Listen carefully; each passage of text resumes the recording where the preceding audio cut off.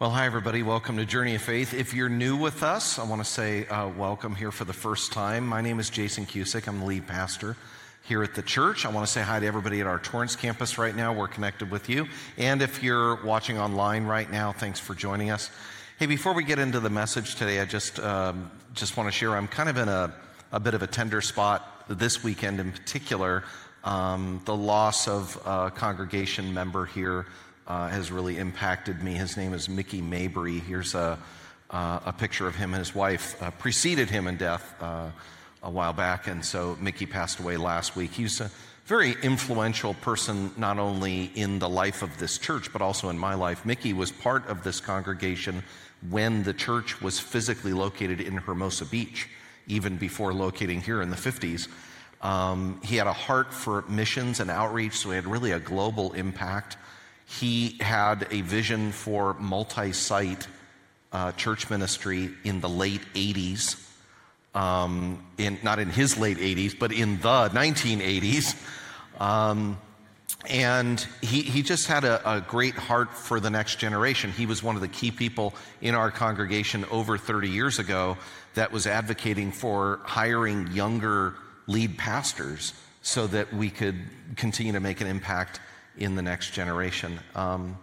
He was also a person that God blessed financially, and so he's one of our key givers at the church, that God used him tremendously to fund the work of God here in the South Bay. So it's a big loss for me, big loss for our church.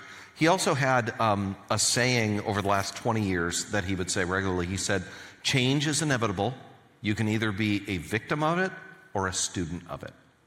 And that kept him vibrant and innovative and looking forward into the future for a long time. So I'm kind of carrying that this week, and it kind of, if I tend to be a little bit punchy or sloppy or something like that, even with what I'm sharing with you today, that's kind of what's going on inside of me. And it does actually relate to what I want to talk to you about today. We're in this series called Make Space, and this series is during the Lenten season of the Christian calendar leading up to Easter. And the idea is we're doing some spiritual spring cleaning in our lives. We live very busy lives and sometimes unbalanced lives. And in this series, what we're doing is we're saying, what would it look like to make more space for Jesus? And as we do that, maybe we can reorder some parts of our lives. And over the last 2 weeks, we've looked at what it looks like to move from unhealthy spirituality to a more healthy spirituality. Week 1, we talked about how unhealthy spirituality is when we live from a false sense of self, and healthy spirituality is when we find our first identity in our relationship with God. Some of us find our identity in our job or in our family or in our appearance or in our status. But really that first identity should come from, I am made by God and I'm loved by God. Last week, Pastor Alex walked us through how unhealthy spirituality is when we ignore the pains of the past. Like, oh, that's the old me, that happened to me, but it has no bearing on me right now. Whereas healthy spirituality is when we find God in our painful past. We say, yes, I went through that, and I need to process that and recognize that, and God actually redeems that maybe even some of the painful things that I went through in my past actually have value today in some ways I didn't even realize. So if you missed either of those messages, you can go online. You can check them out on our YouTube channel or on our app or on our website. Today, I want to talk about another shift from unhealthy spirituality to healthy spirituality. Unhealthy spirituality is not admitting my negative feelings to God. Healthy spirituality is being honest with God about my feelings. And I'm not talking about the normal ups and downs of life, although that's important.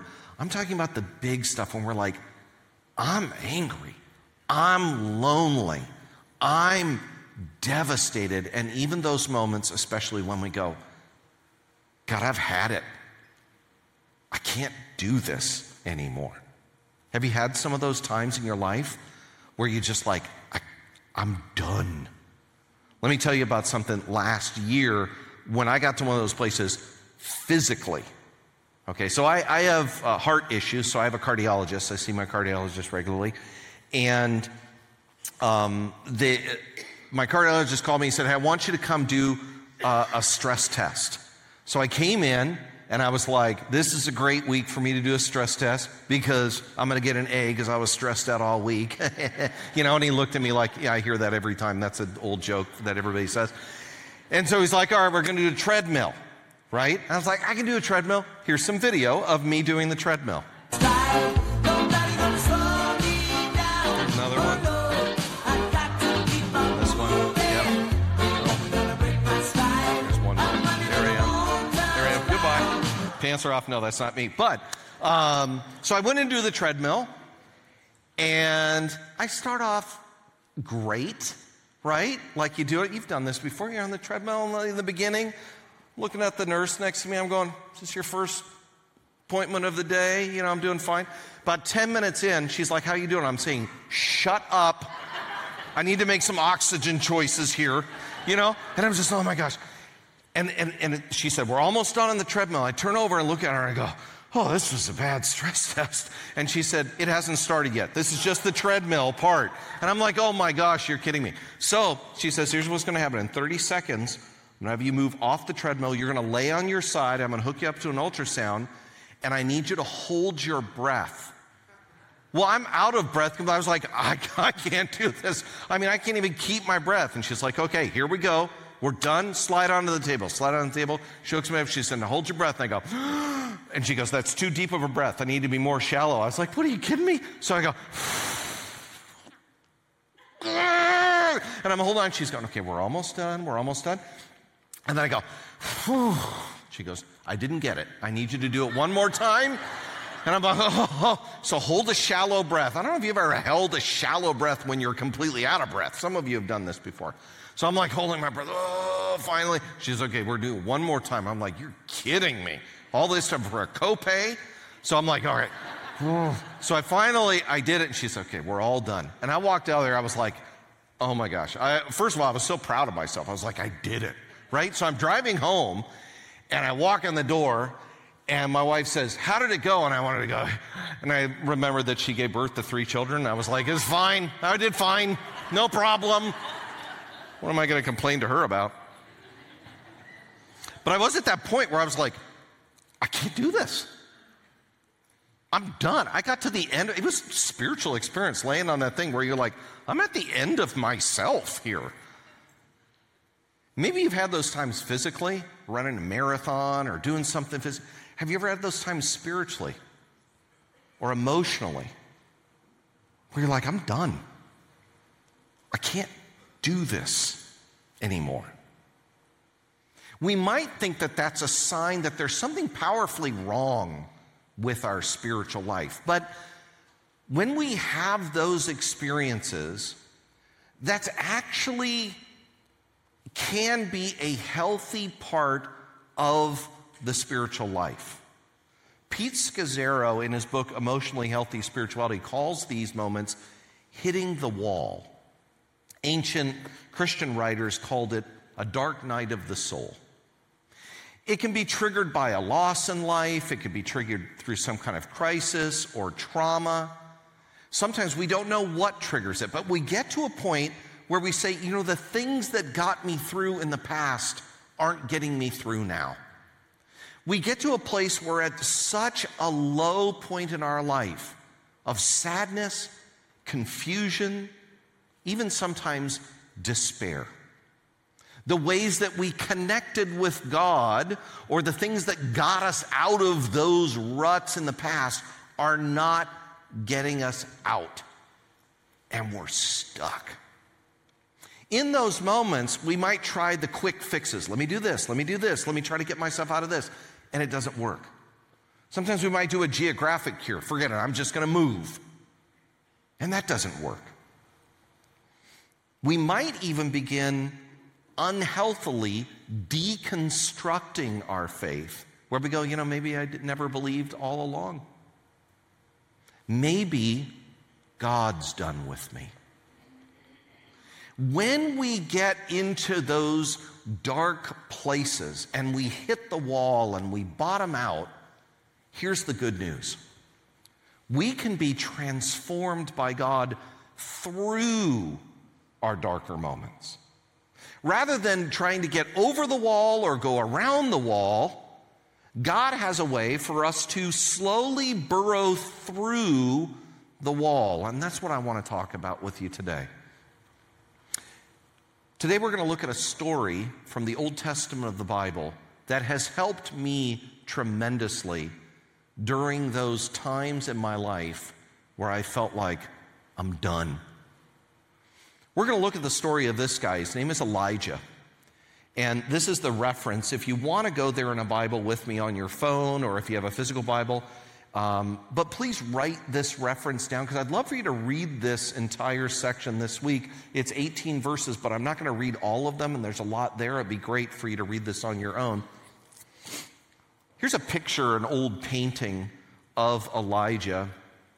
Elijah was a Hebrew prophet living in the land of Israel around the 9th century BC. The job of a prophet back in that day was to help keep the country pointed at God. And they usually worked alongside the leaders of the country to do it. What happened right before what we're going to read today is the country of Israel had moved away from worshiping God to worshiping a local idol, a false god by the name of Baal. They would build statues, they would kiss the statue, they would bow down to the statue, and some of the worship involved not only child sacrifice, but self-harm. The prophet Elijah was like, this is wrong. We need to move away from worshiping Baal, and we need to move back to worshiping the true God. There came to be kind of a boiling point in Elijah's life where the religious leaders who were worshiping Baal and Elijah had kind of a spiritual showdown. And it happened here on this mountain. It's called Mount Carmel. This is what it looks like today. Elijah and the other prophets got together, and they kind of said, we're going to see whose God is more powerful. The prophets of Baal said, we're going to cry out to our God and ask him to show a miracle. And they started praying, and they started weeping, and they started cutting themselves. But Baal did not show up in any powerful way. And Elijah, after watching this, he said, God, if you are the God you say you are, would you show up? And it was like a pillar or a ball of fire shot down from the sky. And it was this amazing, miraculous moment. Right after that, the whole scene turned violent and it got bloody. And at the end of that event, Elijah is running for his life, and he finds out that the leader of the country has put a hit out on his life. So now Elijah is running for his life, running from the threat of death, and he's just experienced this amazing thing, but he ends up bottoming out. He hits a wall, and here's what it says. Elijah was afraid and fled for his life. He went to Beersheba, a town in Judah, and he left his servant there. He had kind of a companion that helped him. And then he went on alone into the wilderness, traveling all day. He sat down under a solitary broom tree and prayed that he might die. I've had enough, Lord, he said. Take my life, for I'm no better than my ancestors who have already died. Here's this one of the most powerful and significant prophets in all of the Bible. And he's hitting a wall and he's like, I'm done. I've had it. We think he's experiencing what we know nowadays as PTSD. And there he is, alone by himself. Let's see what happens next, because there's an interesting spiritual event that happens. He said, then he laid down and slept under the broom tree. But as he was sleeping, an angel touched him and told him, get up and eat. He looked around, and there beside his head was some bread baked on hot stones and a jar of water. So he ate and he drank, and lay down again. Then the angel of the Lord came again and touched him and said, "Get up and eat some more, or the journey ahead will be too much for you." So he got up and he ate and he drank, and the food gave him enough strength to travel 40 days and 40 nights to Mount Sinai, the mountain of God. There he came to a cave where he spent the night. Now, just let me pause a little bit. For those of you that might not know the larger kind of story in biblical history, this is kind of a retread of what the nation of Israel went through thousands of years ago. The Israelites were escaping the villainous attack of Pharaoh from Egypt, who wanted them dead. They went through the wilderness for 40 years, but they actually ended up at Mount Sinai to hear from God. And so there's a version of this happening, and the idea of Mount Sinai is that this is where the people of Israel knew that they would hear from God. It says, "Go out and stand before me on the mountain," the Lord told him. Now, we don't know how he heard God telling him to do this, that it isn't clarified there, but he's gonna hear from God. As Elijah stood there, the Lord passed by, and a mighty windstorm hit the mountain, and it was such a terrible blast that the rocks were torn loose, but the Lord was not in the wind. After the wind, there was an earthquake, but the Lord was not in the earthquake. After the earthquake, there was a fire, but the Lord was not in the fire. And after the fire, there was the sound of a gentle whisper. When Elijah heard it, he wrapped his face in his cloak, and he went out and stood at the entrance of the cave. And a voice said, "What are you doing here, Elijah?" And he replied again, "I've zealously served the Lord God Almighty, but the people of Israel have broken their covenant with you, torn down your altars, killed every one of your prophets, and I'm the only one left, and now they're trying to kill me too." At this point, what God ends up doing is he says, "I want you to head up north to an area in Damascus, which is modern-day Syria. I want you to place your hands and kind of raise up and commission a new leader of the country. And I have another young man there, his name is Elisha, and I want you to mentor him, and he's going to be your protege to help take over for what you're doing." And then he adds this, "I will preserve 7,000 others in Israel who have never bowed down to Baal or kissed him." Now, this is a really dramatic, kind of interesting, hyper-spiritualized story. But this story has really helped me in my life when I have hit the wall and had dark nights of the soul. Let me share with you two elements of the story that really helped me, and maybe they'll help you. First, we can be transformed by God through our darkest moments. Here's the first way. Let God care for your whole self. When Elijah was in his dark night, when he hit that wall, he said, "God, I don't want to do this anymore. I'm letting my ancestors down. I want to die." If you notice, God didn't say, "Oh, don't say that, Elijah. Oh, don't speak those words into existence. Oh, you should never say that." Instead, God was like, "Why are you here, Elijah?" See, when we hit a wall, when we're in a dark night, when we feel like we've had enough, we need to be intellectually, emotionally, and spiritually honest with God. God can handle it. Some of us are more honest with our therapists than we are with God. Next, after he got that stuff out, notice what he did? He fell asleep. And God didn't go, "Come on, Elijah, this is no time for sleeping." In fact, I think God looked at Elijah and was like, "That's right, my son. You're exhausted. You need some rest."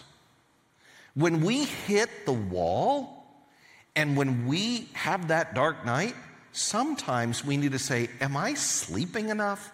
Am I resting my body? Or have I been pushing myself too hard?"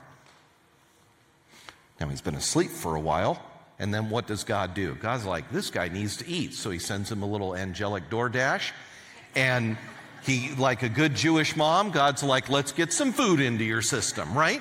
So then he eats. And sometimes when we're hitting a wall or we're having a dark night of the soul, God's like, are you taking care? What's your hydration like? Is your diet okay? Sometimes we're like, I'm in a spiritual crisis. You know what? You're not in a spiritual crisis. You're in a crisis with your calories and your cholesterol and all other kinds of stuff. And then what happens to Elijah? He goes back to sleep again. But it's only after Elijah is able to be honest and he's taken care of physiologically that Elijah is able to get to a place where he can hear from God. When we're going through dark nights of the soul, we need to realize there's a lot of different components of who we are, and we need to make sure that we are letting God care for our whole selves.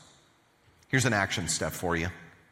Invite God into one part of yourself you haven't before, like emotional, physical, relational, intellectual, spiritual.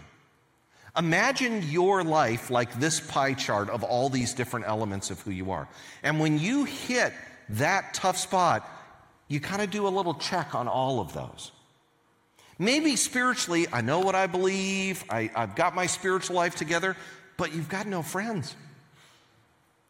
Some of you are like, oh, I got a lot of friends, and I got my thinking in the right place, and my emotions are all right, but the only time you interact with God is on Sunday mornings at church.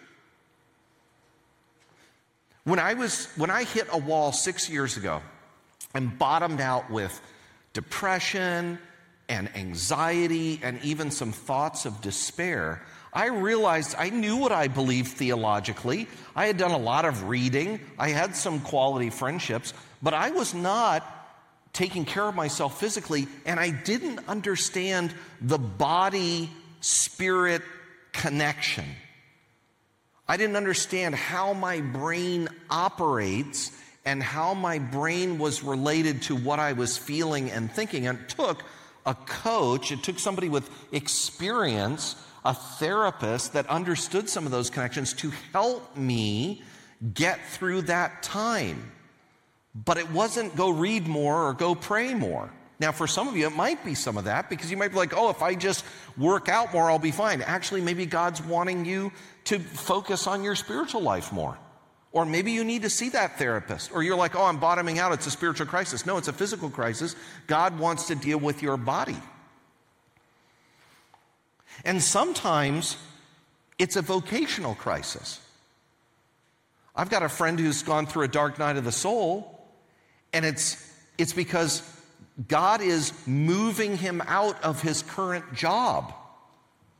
That's what was happening with Elijah, by the way. Elijah was getting ready to pass the mantle of his leadership on to another prophet. Sometimes when we go through vocational changes, like you're retiring, or you're changing jobs, or you're changing careers, or you move from the vocation of being the full-time, active, stay-at-home parent to your kids are leaving the nest, that can trigger an identity crisis as well as a dark night. And so it's a good time to check the system. Here's one other thing about this. When we go through a dark night, or we go through hitting the wall, sometimes the way we normally get through it doesn't work. I mentioned that earlier. Some of you are like, well, when I go through tough times, I read the Bible, and then I get something out of it. And then you start reading the Bible, and you're like, this isn't helping me at all. Or go, well, normally when I go through a tough time, I talk to some friends, and then those friends help me. And you realize those friends are not there right now. Or the advice they're giving you, you're like, that isn't helping me at all. Some people believe that God intentionally moves us into dark nights or intentionally allows us to hit the wall so we will stop depending on all the ways we used to get out of our struggles, and we'll start depending more on God.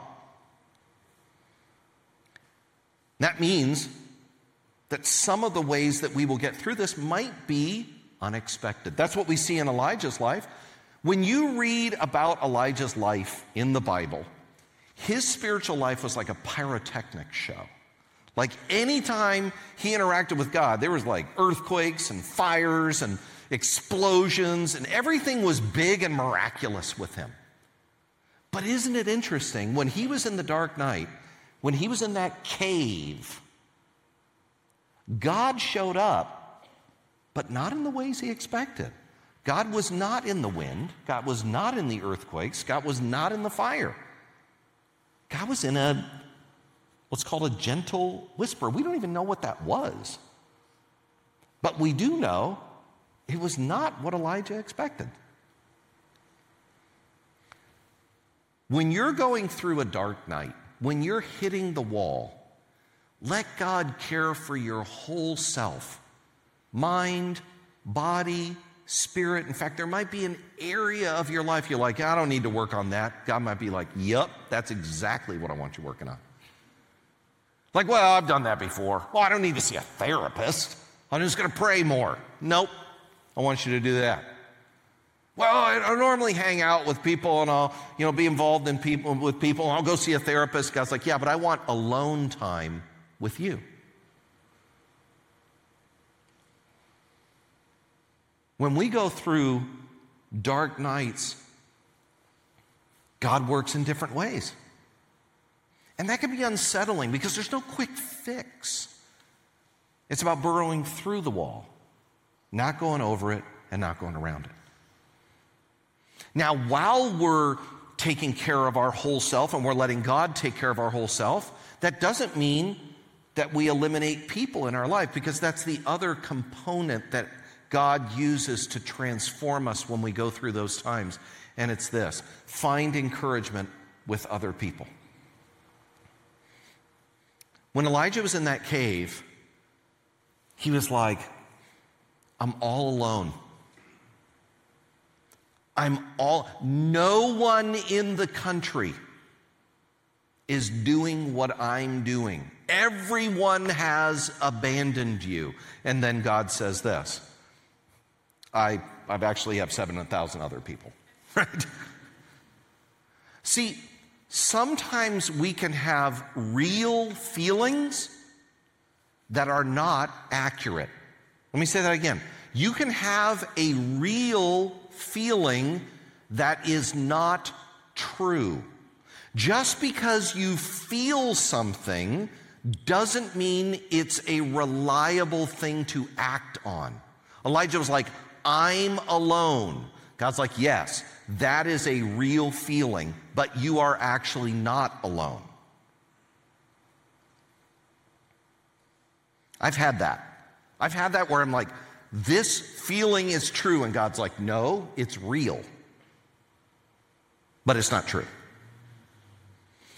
In our darkest moments, you might be in one of these moments in your life, because we sit here in church or you're watching online, you're like, yep, I'm going to church, I'm doing my thing, but inside, I've hit the wall. God is gently whispering to you in this moment these words: you are not alone. No matter how alone you feel, and it is true, we can feel alone. First, God is with you.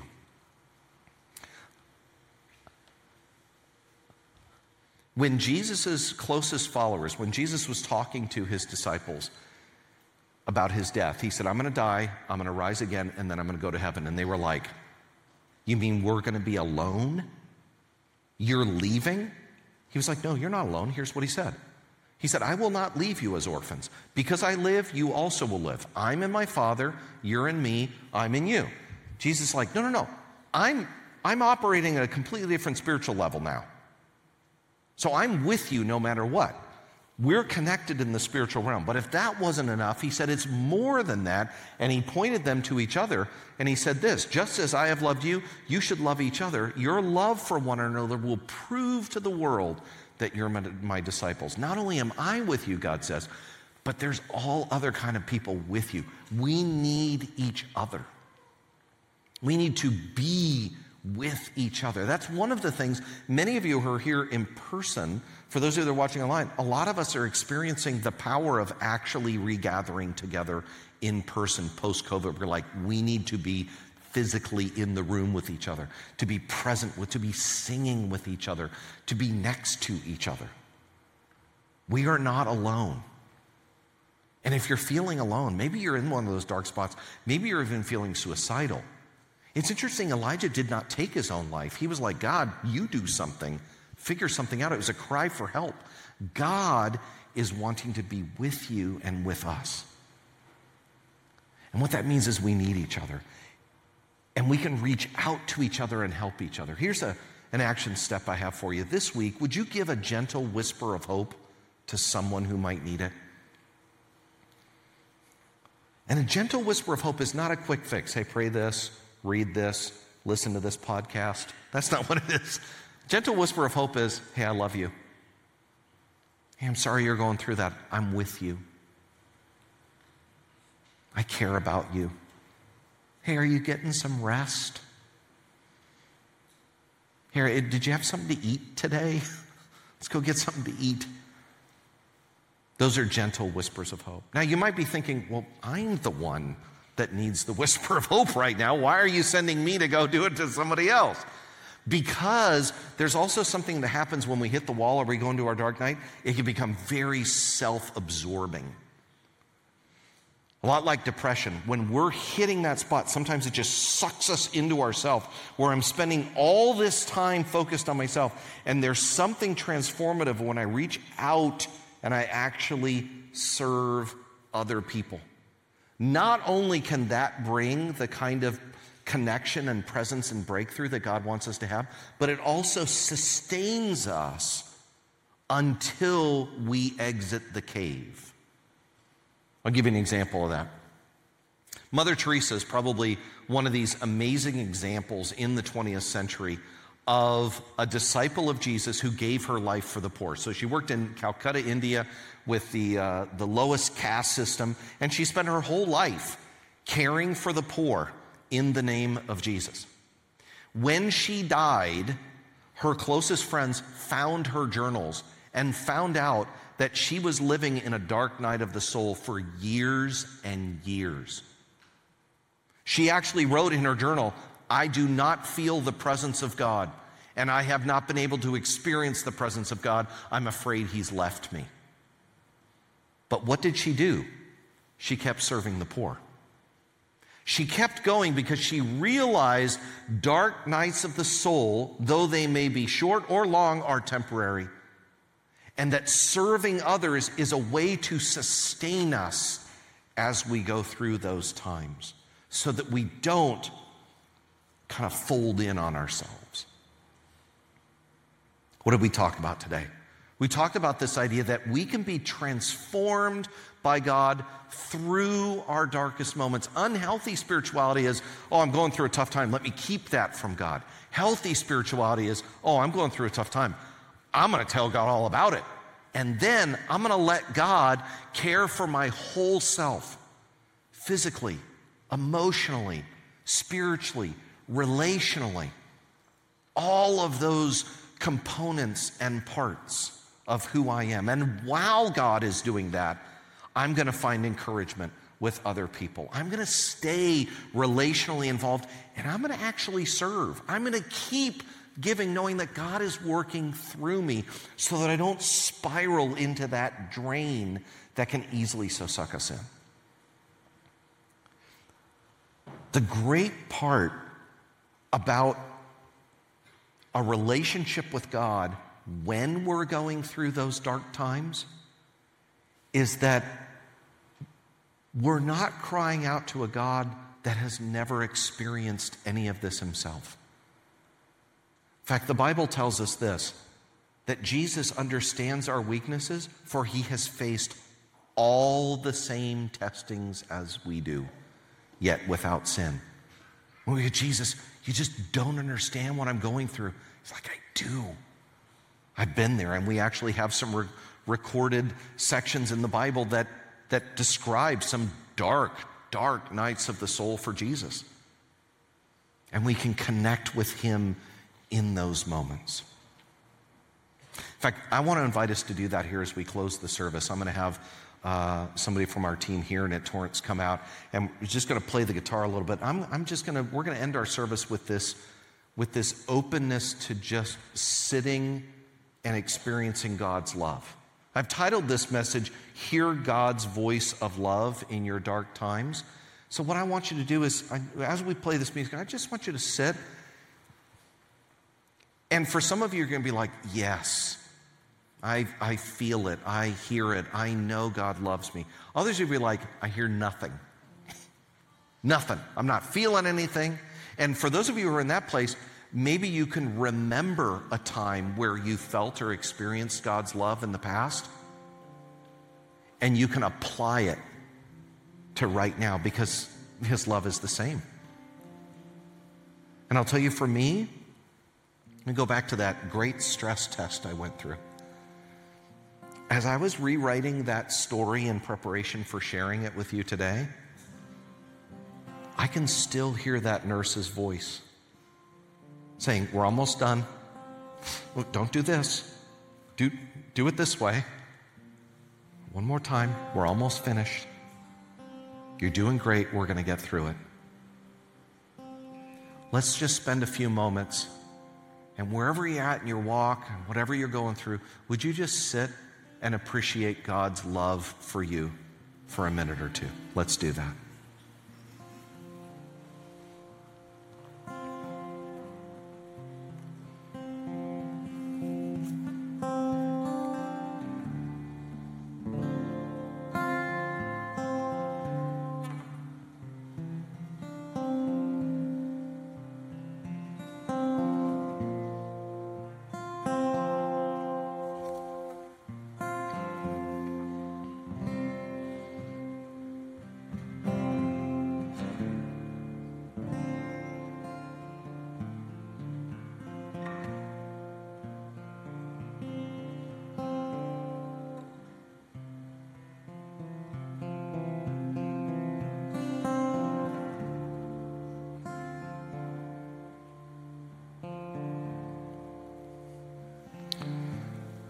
God, thank you for your love that's there whether we feel it or not, whether we can experience it or not. Thank you for your never-ending love. In Jesus' name, amen. Let's all stand. We're going to close our service today. Hey, if there's something going on in your life you'd like some prayer, you can head over here to our cross on the side. We're going to have prayer team people available. And next week, we're going to do another message that kind of helps us understand a little bit more about healthy rhythms in our life. So be here for that. Maybe invite a friend. This week, live in God's love. God bless you. Have a great week.